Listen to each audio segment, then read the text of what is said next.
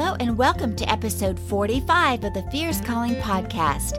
I'm your host, Doris Swift. I'm talking with women who share their experiences and what they've learned. We talk about how they're taking action where their passion, compassion, and conviction intersect, and how they're using their God-given gifts to impact the world for Christ. Because every woman of God has a fierce calling, and everybody has a story. So let's tell them to glorify God and share what we know. And I hope this podcast inspires, encourages, and challenges other women to step out of their doubt and into their fierce calling and use their God-given gifts to impact the world. In today's episode, An Unexpected Journey of Singleness, I'm talking with my friend, Kate Hurley. Kate shares her heart and journey of prolonged singleness, but there's so much more to her story that you really need to hear. Find out all about her book, Getting Naked Later, Making Sense of the Unexpected Single Life, which isn't just about purity. It's serious, humorous, and meets the reader right where they are with just what they need. We'll also talk about her upcoming book, Prodigal Mind, Change Your Story One Thought at a Time. Don't you love that title? She writes books about what's helped her so God can use them to help others. I know what Kate has to say will inspire you, encourage you, and challenge you. So listen in while I have a chat with Kate Hurley. Hello and welcome to another episode of the Fierce Calling podcast.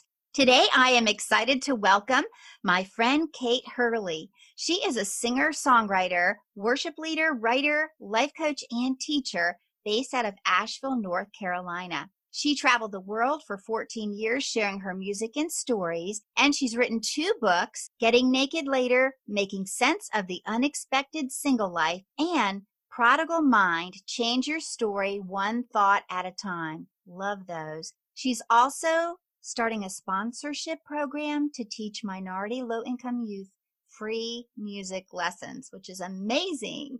So welcome to the show, Kate. Thank you, Doris. Thank you.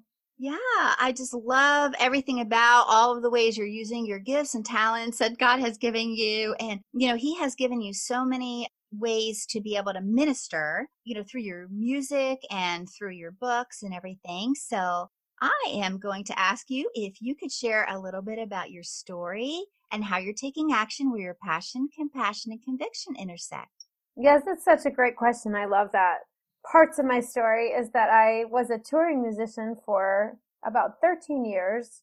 I was with the group Enter the Worship Circle, which hasn't been around for about 10 years now. So older people know it, but younger people don't always know it anymore. But that was a huge blessing to be a part of that group. And I would travel, tour, I would speak and sing. I'm a songwriter, so I think I've made about 6 albums, I think. And I just finished a live worship album that will be out soon. So I did that for a really long time, and part of me loved it. I liked the traveling, especially to other countries, but I got a little burnt out, and I just really needed some time, somewhere to be grounded and not so all over the place all the time. And so about 5 years ago, I started teaching music lessons. But I've also always been a writer. So, especially when I was touring, that when I would be home and I'd have time on my hands, I would just write. And so that's how I started writing my first book, which is on singleness and prolonged singleness, where you thought you'd get married at a certain age and then it never happened. And then the last probably 4 years, I've been slowly working on this book about overcoming negative self-talk. So those are some of my passions. I also am really passionate about living in community. I've also taught music lessons to refugees. So I'm hoping to do that again. It's been a little bit complicated with COVID because the after-school program I was hoping to teach at is not running right now. But soon, hopefully, I will be teaching music lessons to low-income youth. But yeah, there's a whole bunch of passions in there. Yes, that is awesome. I love what you were talking about when you were saying, that you traveled and then it was time to get grounded and just take a step back and explore some of the other passions that you have, right? That continued with the music, but then you were able to reach different people doing that, with your music lessons and teaching and everything. So now the book that you wrote on singleness, that originally had a different title, right? Yes, well, it's kind of funny. It started out as a self-published book, and it was called Getting Naked Later Then. But then the publisher wanted it, but they thought the title might be a little too risque, so they changed it.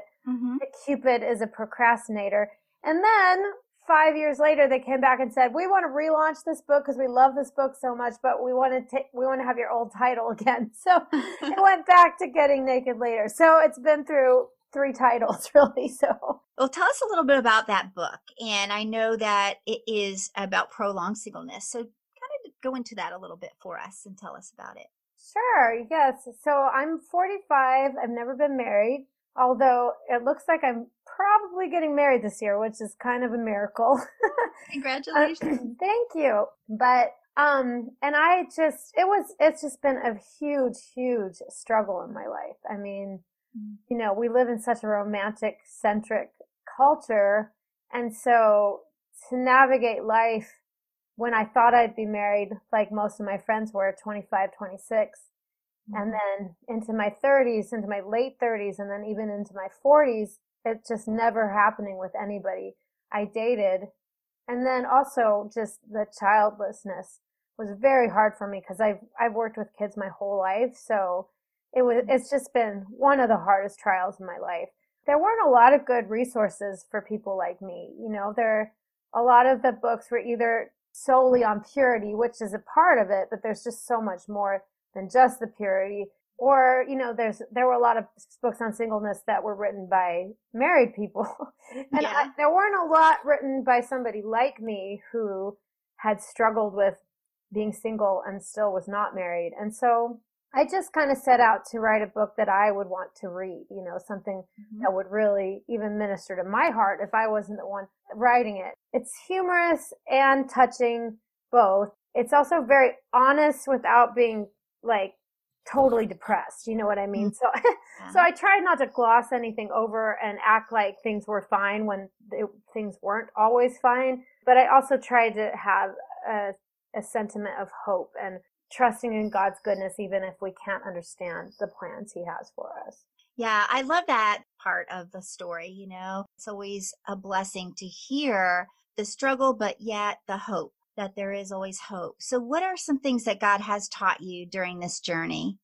Yes. Well, a lot of it was that it's okay to long and let go at the same time. Sometimes it's a paradox. Sometimes it's really hard to let go, and sometimes it's hard. Sometimes your longing is so deep that it's hard to let go. But there's kind of just this paradox where you can struggle and still trust in God. You can be honest about your feelings and still hold on to the goodness of God. And one of the stories in my book that is the first thing that came to mind when you talked about that was the story of Hannah, because Hannah was married, but her husband had another wife, and the wife had many children and she didn't have any, and it was really hard for her. And her husband would say, well, I'm awesome. Why don't you just love me and not be so longing for children? But she really longed for children. And so there's a scene where she goes to the temple and they think she's drunk, but I think it's because she was just so full of emotion, which maybe they weren't used to seeing that at church. And that's why they wondered why she was acting so strange. But she calls out to God with so much passion and so much longing, and she doesn't hide how she's feeling. She's so honest with God about how she's feeling. And what I love about that story is God doesn't say, "Why aren't you satisfied? Why can't you just love only me? Or why can't you just be satisfied? You have a great husband." But God really hears her cry and it empathizes with her. And it feels like he even is like, yes, this is hard. So he does end up giving her a son. And that son ended up being this ruler that kind of changed the way rulers did things. Before that, it was all judgment. After him, it was about prophecy. And so, her crying out to God with so much passion and so much honesty really was rewarded, and God had compassion on that and wasn't angry with her for the way that she felt. So I think that's something he's taught me, that it's okay for me to be real with my emotions and my struggles, and that he loves me in that place. He's not angry with me there. He wants me to have joy and hope, but he also understands why I struggle. That is so encouraging for someone that's listening today. Those things that God taught you through this were amazing things that you're now sharing. And that's what we're called to do, share our story and share how God brought us through things, and, that it is difficult. And thank you too for the reminder that he has empathy. He is compassionate. He does not miss our hurt, and he cares about that. So that's so important. So how did you get now meet the gentleman that you are going to probably be marrying now? So he goes to the home group I go to, and we didn't really even talk to each other the first year we knew each other. He was kind of quiet in group settings. There was just like some drama around his life, and I just thought, oh, I probably won't do that.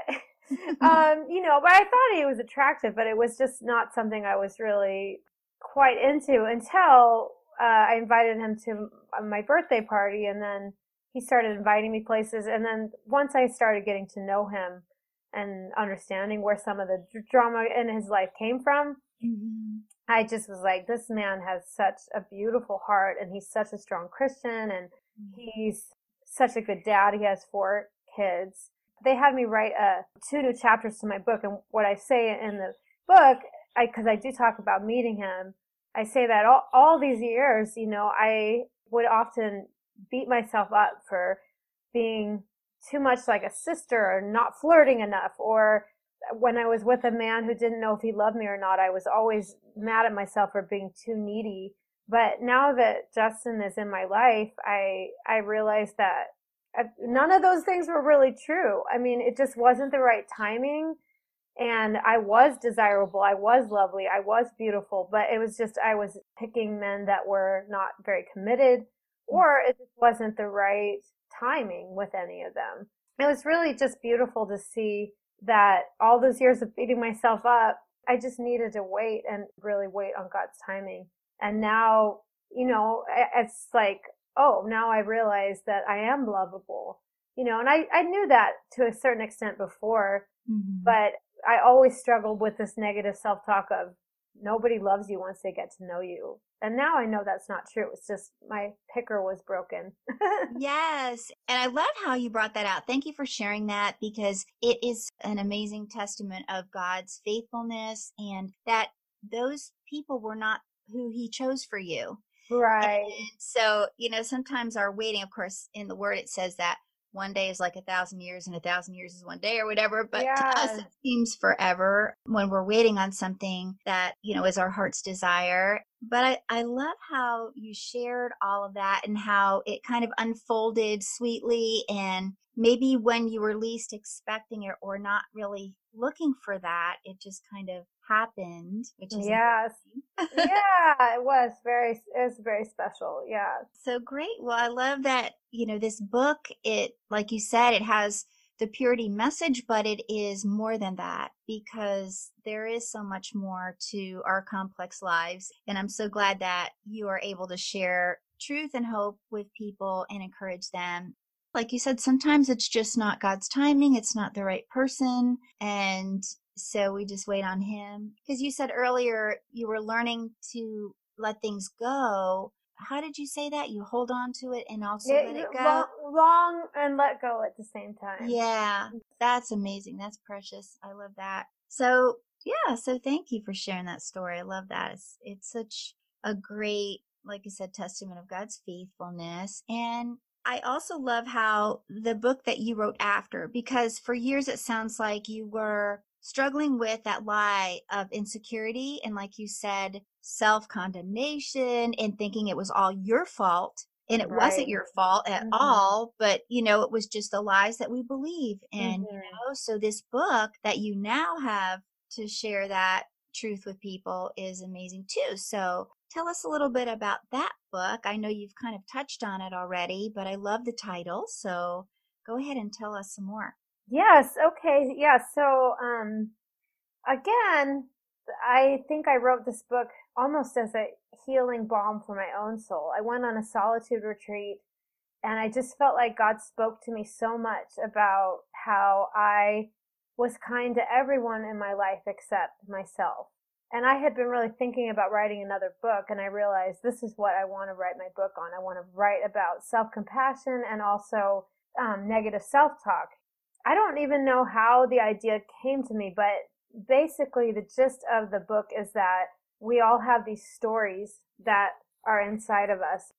Our minds are almost like a backdrop, and then we have these stories that are written. Our parents write them, our peers, what we watch, what we listen to, and especially what we believe creates this story almost like a play in our minds. And that story that we believe is the lens that we see the world through. And then there are these different characters that play a part in this story. And the characters are kind of different personifications of this negative self-talk that we have, different forms of negative self-talk. So just a few of the characters, I won't tell you all of them, but one is the orphan, and the orphan just always has this belief that she doesn't deserve to be loved, which is shame. Shame, guilt says I did something wrong. Shame says I am something wrong. So the orphan intrinsically believes that she doesn't deserve to be loved. And so she struggles with being vulnerable, kind of like hides away. Some people might think she's humble, but it's really not humility. It's more like self-hatred. So that's the orphan. And then there's this whole family of bullies who are this negative self-talk characterization. So there's Mrs. Self-Critical. So she kind of is the one that says, oh, you look so fat. You need to lose weight, or like your job performance isn't good enough. Why are you doing this like this? And then there's Mr. Fear, who's always trying to control everything. And the should monster. And I don't even know where I came up with this name, but it actually kind of works because the should monster is not even attached to a real person. It's just this set of societal norms that says, you should be doing this, you should be doing this. And it's very hungry. It's just like always wants more. It's never satisfied. Yeah. And so that's the one that struggles the most with resting, because it feels like if I don't do, I'll never get anywhere.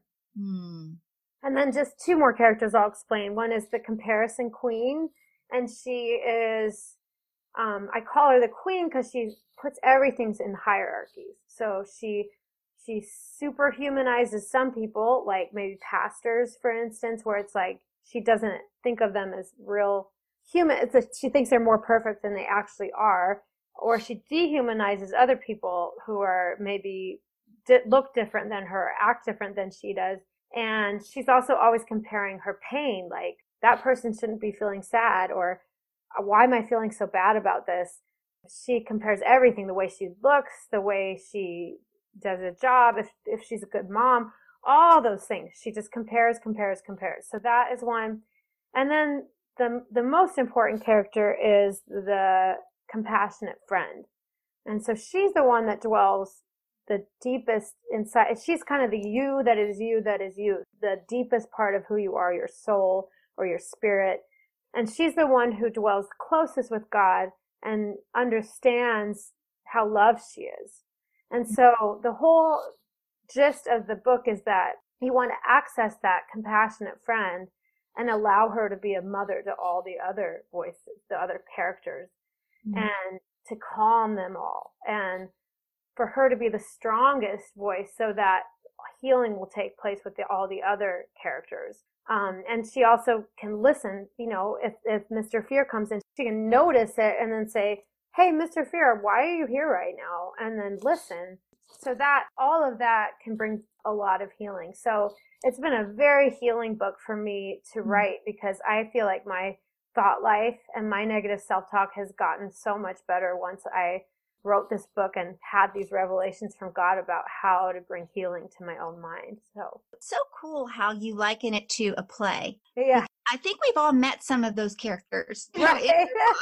And So we're not a stranger to a lot of those. And even as you're describing it, I'm sure many of us have said, oh yeah, I know that queen. Yeah. We can relate to it. Yeah.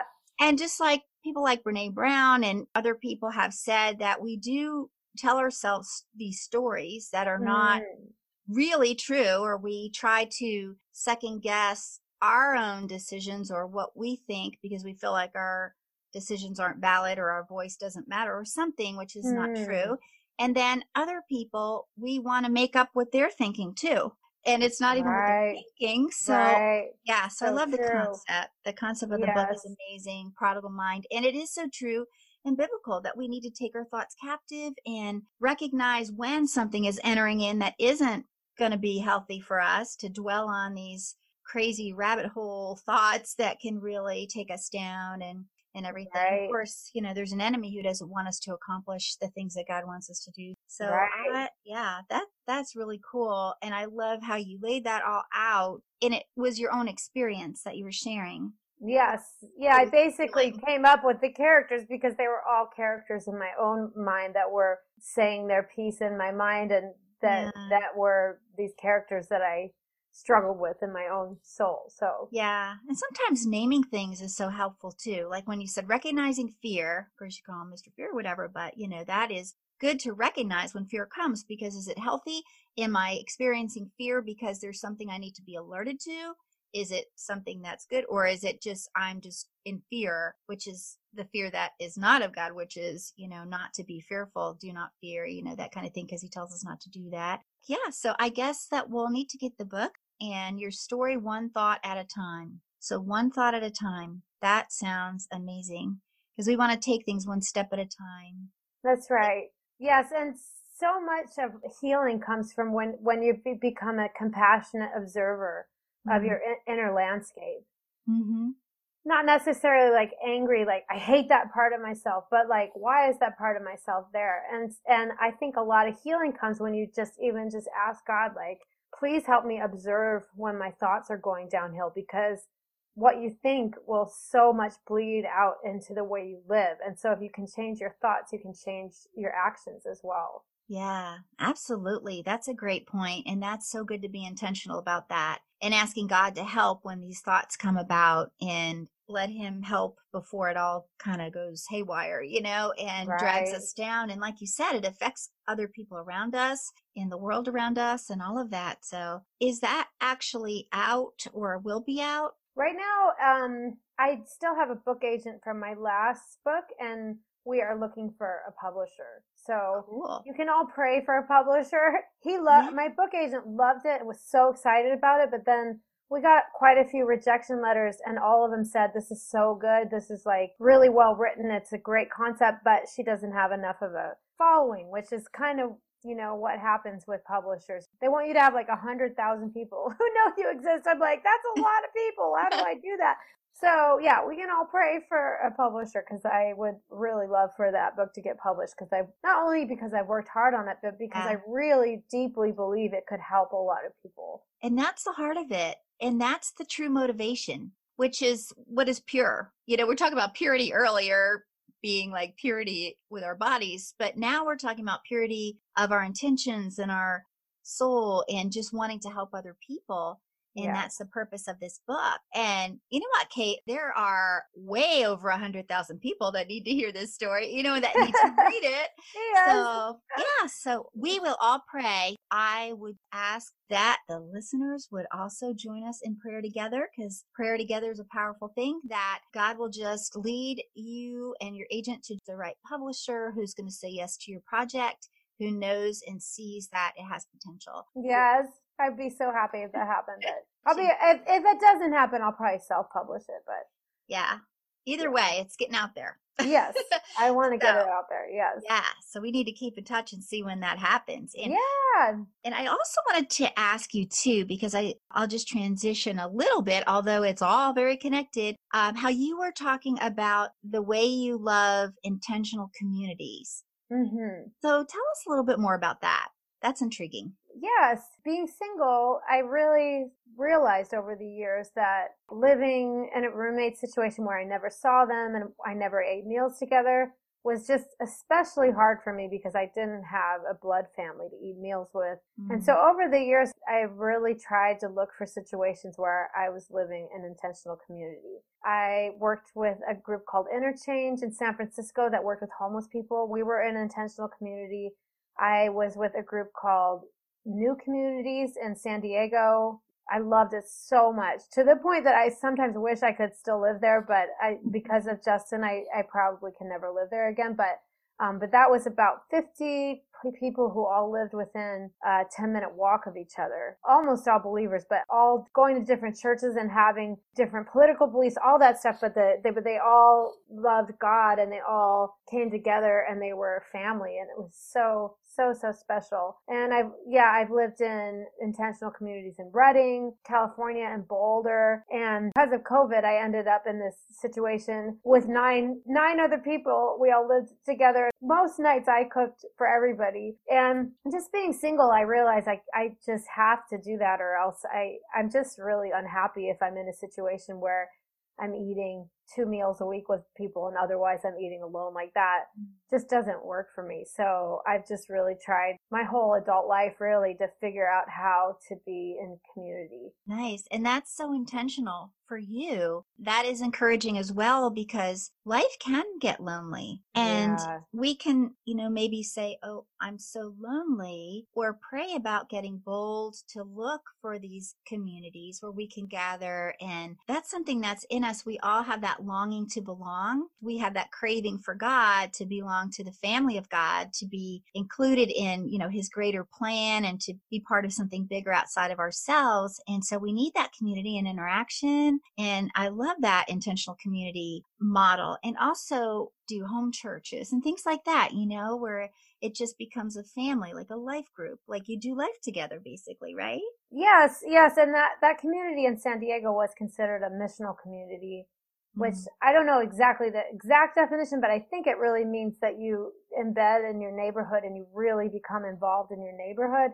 And you bring the love of Christ to your community by living in community, but also finding neighbors that aren't Christians and doing everything you can to make their lives more beautiful and to bring just any way they can bring beauty there. Yeah, the one in San Diego, there was people did several different ministry within the neighborhood. Like there was a halfway house that a lot of people did ministry at. And then several of us, including me, worked at a refugee center nearby. So, there was a lot of missional things going on. And then the community that I'm a part of here, there's a lot of people who are really have a heart for the New Age community and traveling New Age hippie types. So we have a lot of things that are centered around doing ministry with those type of people. Yeah, that's a great definition of missional living and missional community. Yeah, and I love just everything about all of these things that God has you doing, Kate Hurley. How can my listener connect with you? How can they find you?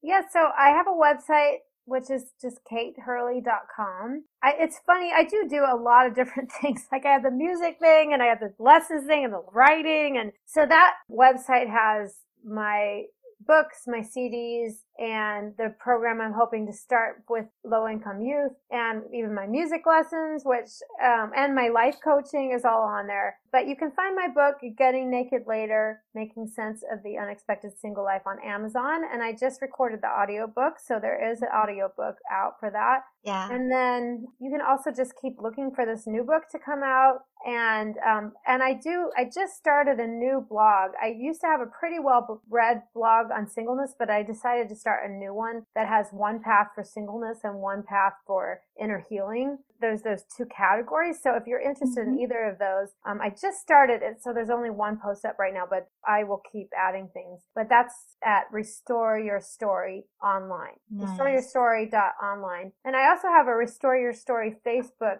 group. So the purpose of that group is to bring hope and make our social networking communities a brighter place, and as well as our lives. I just have been trying to brainstorm ways to use social media for good things instead of there's just so much negativity in social media. So, and I feel like it could be a tool used for really good things and encouragement and love. And so it's kind of a brainstorming place to think about how to do that with people. Yeah, I absolutely agree with you that it's, social media can be, well, like that character in your book, the comparison queen, or what, Yes, what exactly. is that her name? Yeah, the comparison queen, yes. Yeah, or, or it can be used good and to reach people. Like, look at what we are going through now. We're having, this worldwide pandemic, and social media and Zoom and different other ways is how we're actually able to connect with more people, and people are needing community. And so I love that you have a Facebook group that's dedicated to that.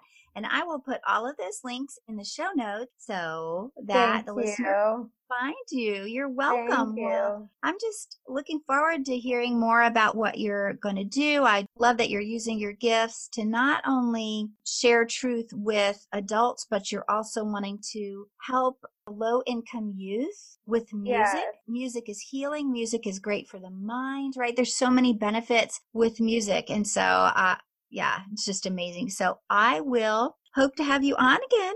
Yes. Yeah, maybe when your book is published, right? Because it's getting published. Yes. So the second book, Yes. so it will be getting published. So we can talk more about that. And I'd love that.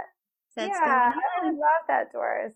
Okay, friend. Well, thank you so much for being on today. It's been a great joy and a pleasure to have you. And I know that you have really encouraged a lot of listeners today. Oh, great. All right, friend. Well, I'll talk to you soon. Okay.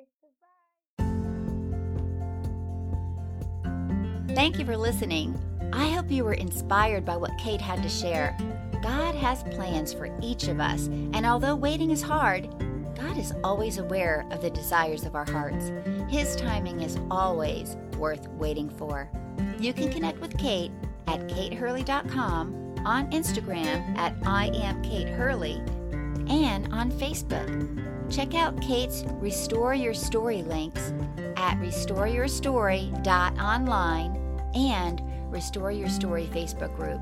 I have all of those links for you in the show notes. Friend, are you ready to rise up? Get ready to be encouraged and equipped. The Christian Women Entrepreneurs Rise Up Summit is coming your way, September 21st through October 11th. Whatever your business or ministry, you will benefit from this summit. It's free and online, so you can register today at www.2020riseup.com. That link is in the show notes as well. And guess what?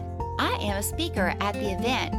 God wants to equip His daughters to rise up. It makes me think about Lydia and the amazing businesswoman she was, and how about the Proverbs 31 women? Wow, such inspiring examples that we can learn from. I hope you'll join me next time when I talk with another woman who is taking action where her passion, compassion, and conviction intersect. Until then, friend, have a blessed week, and I'll talk to you soon.